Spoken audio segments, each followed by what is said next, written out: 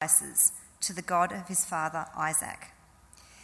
And God spoke to Israel in a vision at night and said, "Jacob, Jacob." "Here I am," he replied. "I am God, the God of your father," he said. "Do not be afraid to go down to Egypt, for I will make you into a great nation there. I will go down to Egypt with you, and I will surely bring you back again. And Joseph's own hand will close your eyes." Then Jacob left Beersheba, and Israel's sons took their father Jacob and their children and their wives in the carts that Pharaoh had sent to transport him. They also took with them their livestock and the possessions they had acquired in Canaan, and Jacob and all his offspring went to Egypt. He took with him to Egypt his sons and grandsons and his daughters and granddaughters, all his offspring. So the second reading is from Genesis 47, verses 7 to 12. Then Joseph brought his father Jacob in and presented him before Pharaoh. After Jacob blessed Pharaoh, Pharaoh asked him, "How old are you?" And Jacob said to Pharaoh, "The years of my pilgrimage are 130. My years have been few and difficult, and they do not equal the years of the pilgrimage of my fathers." Then Jacob blessed Pharaoh and went out from his presence. So Joseph settled his father and his brothers in Egypt and gave them property in the best part of the land, the district of Ramesses, as Pharaoh directed. Joseph also provided his father and brothers and all his father's household with food, according to the number of their children. And we continue in verses 27 to 31. Now the Israelites settled in Egypt, in the region of Goshen. They acquired property there and were fruitful and increased greatly in number. Jacob lived in Egypt 17 years, and the years of his life were 147. When the time drew near for Israel to die, he called for his son Joseph and said to him, "If I have found favor in your eyes, put your hand under my thigh and promise that you will show me kindness and faithfulness. Do not bury me in Egypt, but when I rest with my fathers, carry me out of Egypt and bury me where they are buried." "I will do as you say," he said. "Swear to me," he said. Then Joseph swore to him, and Israel worshipped as he leaned on the top of his staff. This is the word of God.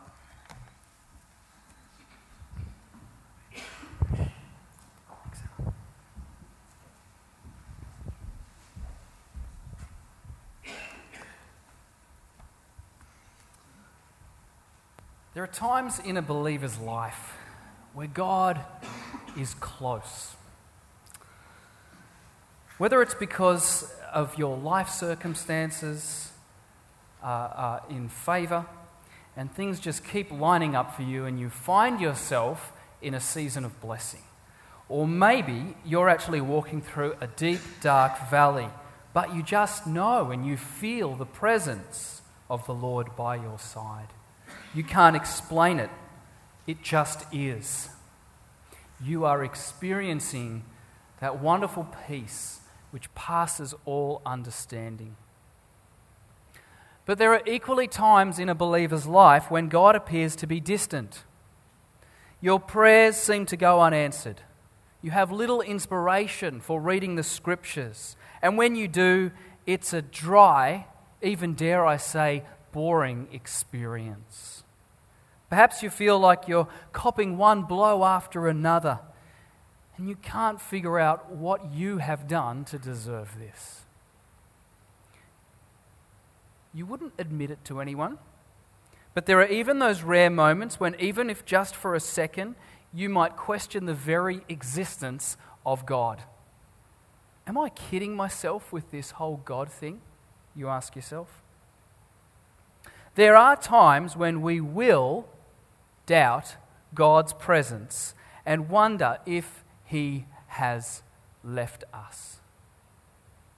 So my question is, when it feels and even looks like God is distant, is He? The narrative today begins with Jacob and his family of refugees on the move. Israel, as he is also called, is travelling from Canaan to Egypt. He arrives in Beersheba, a familiar place where his forefathers Abraham and Isaac lived for a time, and he worships God there. This sacrifice was pleasing to God, and it clearly indicates to us, the reader, that Jacob's heart was focused on the Lord, which meant that he was in a position, that his heart was in a posture to hear from the Lord. Jacob was yet again on the move. If you read through the book of Genesis, you will notice that Jacob lived life on the go. And what a tension this move must have been for him. On the one hand, he was going to see his beloved son Joseph, who for so many years he thought dead. Combined with the fact that there was famine in the land and Egypt was the only place that had supplies, with his very survival on the line, it's emotionally and logically a no-brainer. Of course he's going to go to Egypt. But spiritually, he was leaving behind the land of promise. Canaan was the promised land that God had pledged to his forefathers. And this, where he was going to be the place that God would bless and prosper his people, the Israelites. Not only that, several years before, Jacob's father Isaac had wanted to escape famine by going to Egypt. But God had stopped him on the way. God had said to Isaac in Genesis 26, verse 2, "Do not go down to Egypt. Live in the land where I tell you to live." In our modern, economically driven culture, we have very little connection to the land. Whereas in Jacob's time, the land was intrinsically tied up with your livelihood and your destiny. For example, foreign gods of other nations were only accessible in a particular location, and their blessing could only be received and experienced in that place. There was no concept of a portable God. So I'm almost certain that Jacob wrestled with this journey, which is clearly why God appears to him in a vision, or what is called a theophany, to reassure him. The Lord wants to reassure Jacob of his presence wherever he goes. Going to Egypt does not, will not, cannot jeopardize the promise God made to Abraham back in chapter 12. The God of Israel, unlike all other false gods, is not bound to a particular place. So the Lord dispels any concerns or reservations that Jacob may have held in his heart as he made that journey down to Egypt. Yahweh's promises and presence always follow his people. Not only will God prosper his people in Egypt, honoring his covenant with Abraham, but he guarantees Jacob that he will return his people to Canaan, the promised land. Now, at this point, for the reader, the Exodus is clearly in view. Whilst for Jacob, the Exodus was centuries away. For the reader of this original text, the Exodus is literally a page or two away. Due to the famine, Egypt will become like an ark of preservation for God's people. Egypt will become a place of temporary protection.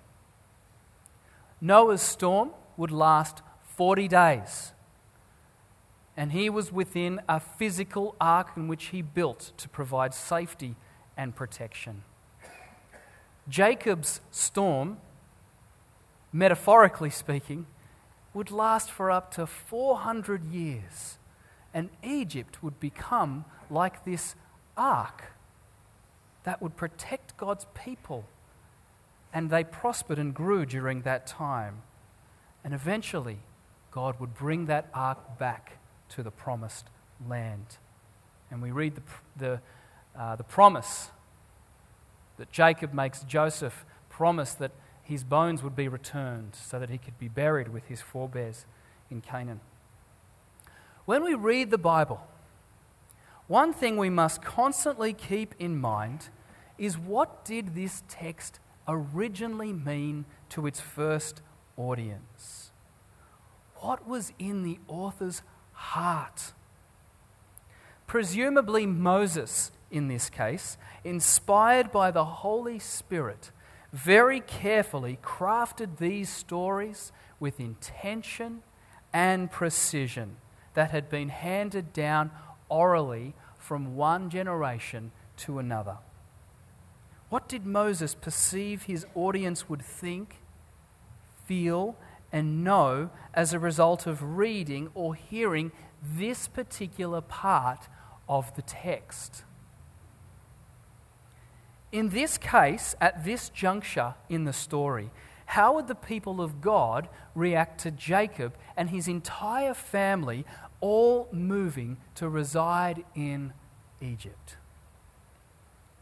For Joseph, Egypt was a good place. He had prospered immensely there and was able to save many lives through his leadership and wise management of resources. Most significantly, he would save his own family, God's people. For Jacob, Joseph's dad, also known as Israel, Egypt was a pagan country, yes, but a country that had entrusted his beloved son with the second highest role in public life, a country that would house and save his family from death by starvation. Whilst Egypt could never be home, for Jacob, Egypt was in fact a place of safety and refuge.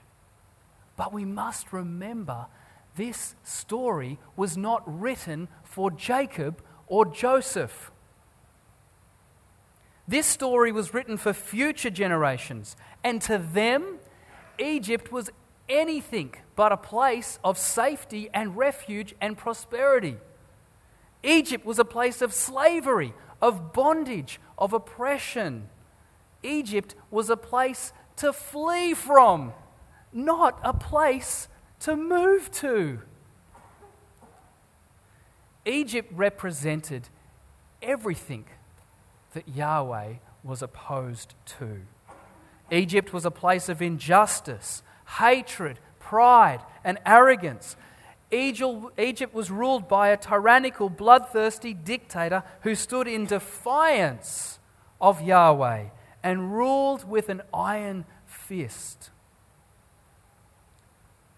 So with that knowledge in mind, how are God's people going to feel about Jacob and his family going down to Egypt? Not good. They might be feeling fearful, abandoned, torn for Jacob in this moment. They might be asking, what will happen? How will Israel and his family survive? Will there be a spiritual famine as well as a physical one? Will God leave? Are the promises and blessings of God only good in Canaan? Well, clearly not, because God had just reassured Jacob, as we read. So what will God's blessing look like in Egypt? And that's really what chapters 46 and 47 are about. They simply outline the many ways that God honors his word to be faithful and to be with his people. And there are numerous checkpoints where, if you look closely, you can see God's hand working in the background, orchestrating the fulfillment of his promises and remaining true to his word. You have to look closely, because our temptation will be to focus on the characters, will be to look at Joseph and Jacob. In chapters 46 and 28 and 30, we read of the glorious, tear-filled reunion of Jacob and his long-lost son Joseph. What a high point in this family drama. At one stage, Jacob had cried so much over the loss of his son that he declared that he would continue to mourn until he joined his son in the grave. And now, father holds son in his arms. That very son. Tears continued to flow, but tears of a very different nature. What a beautiful heart moment in the story. Perfectly orchestrated behind the scenes by the Lord. He knew that would be a special moment. Next, in chapter 46, 31 through to chapter 47 and verse 6, we see Joseph representing his family before Pharaoh, requesting that they be settled in the land due to their dire circumstances in Canaan. Pharaoh not only grants his request, but offers them the best part of the land in Egypt, most suitable for raising livestock and slightly removed from the Egyptians, so that the Israelite people would have space to grow numerically, as well as carry out some of their religious and ethnic practices that were distinct. Clearly, God's hand working in the background. In chapter 47, verses 7 to 10, Jacob then stands before Pharaoh and blesses him. What an amazing moment in the story. Israel blessing Egypt. Does this not foreshadow love your enemies and pray for those who persecute you? Is this not also a fulfillment of God's promise to bless all people through Abraham? Further on in verses 11 and 12, Joseph then settles his father and brothers in Egypt. He not only secures them the best part of the land, but also provides them all with an abundance of food and supplies so that they would have everything they need to prosper and survive. Chapter 47, verse 13 to 26, outlines the situation and strategy of how Joseph saved many people, Egyptian and Canaanite, from death by starvation. This was a blessing, but then also in a bizarre twist, this was such a dire situation that it led Joseph to be the one responsible for accepting people's offer to become slaves of Pharaoh in exchange for their survival. Starvation will clearly lead people to extreme measures, and this was no exception. So their starvation led them to become slaves. Even though God knew the devastating effects this enslavement would have on his people, true to his word and promise, he would in time deliver them with his mighty hand. In chapter 47, verse 27, we read that the Israelites settled in Egypt, in the region of Goshen. They acquired property there and were fruitful and increased greatly in number. God's hand is tangibly seen through how Israel multiplies and prospers during this season.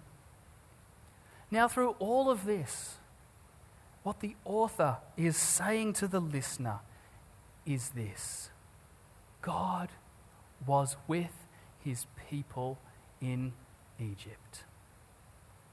He was present with them there. He did not leave or abandon them. And so if you are the listener at this point and you find yourself in your own Egypt, the message to you is that God does not, God will not leave or abandon you. God is with his people wherever he goes. And that's the point of today's text. God was present with his people when they went down to Egypt. And God will be present with them when he brings them up again. In Jesus Christ, God is present with you and I. Whether it's at our neighbour's table, in the workplace when we are struggling to get along with other colleagues, in the sporting arena when we are trying to control our temper, in a caravan travelling around Australia and you get results that mean you have to come back to have an operation, even in Mozambique, if God calls you there, God goes with you. God is with us wherever we go. Jesus assured his followers that he would be with them until the very end of the age. That promise, of course, extends to us today. Jesus, the Son of God, the one whom God gave all authority in heaven and earth, is with us wherever we go. However, the fact that God is always with us does not mean that we will always prosper and that life will always be smooth sailing. God's presence with Jacob did not mean an end to hardship. Jacob eventually died. God's presence with the nation of Israel did not prevent their enslavement and oppression under a Pharaoh who did not know Joseph. Think of this. The Israelites were forced to drown their baby boys in the River Nile. And I bet in the midst of that traumatic suffering, it would have felt as though God was 1,000,000 miles away. But somehow God was there, right in the midst of their suffering. And eventually, he did bring them up out of Egypt, back to the land of promise. You see, the fact that Jesus promised his disciples that he would always be with them does not mean that they too would avoid hardship or suffering. Stephen was stoned to death. Peter was killed. Paul suffered beatings, imprisonment, and was martyred for his faith. God's presence with us includes blessing, but it also includes suffering. Sometimes I think when we are suffering, when we are going through a difficult time, there's a sense as though we are outside of God's reach, perhaps outside of God's will. But God is with us whether we are in blessing or whether we are in suffering. As Valerie said so wonderfully last Sunday, God does not will suffering into our lives. But when we are going through that suffering, God's presence is still there, even though we may feel as though God has abandoned us. Romans 8:35-39 reassuringly reminds us of the boundless, inescapable love of Christ. Who shall separate us from the love of Christ? Shall trouble or hardship or persecution or famine or nakedness or danger or sword? As it is written, for your sake we face death all day long. We are considered as sheep to be slaughtered. No, in all these things we are more than conquerors through him who loved us. For I am convinced that neither death nor life, neither angels nor demons, neither the present nor the future, nor any powers, neither height nor depth, nor anything else in creation will be able to separate us from the love of God that is in Christ Jesus. No matter where you go, no matter what you do, if you are God's, then his presence in Christ will never leave you, will never forsake you. Let's pray. Almighty God, we thank you that you are a God who goes with us. That you are a God who is always present. You are a God who is present in those still and calm and green pastures. You are a God who goes with us through the deep, dark valley, even the valley of the shadow of death. And so, God, we just want to thank you for your faithfulness to your word. We thank you that you are a God in whom we can trust, because we know that you keep your promises. And so, God, as your people who are often frail and broken and weak, we ask, Lord, that we would find strength in you, that we would be reminded that through the storm, you are there. And so in particular, Lord, I just want to pray now for each person here who is experiencing some type of storm in their life, perhaps some type of Egypt.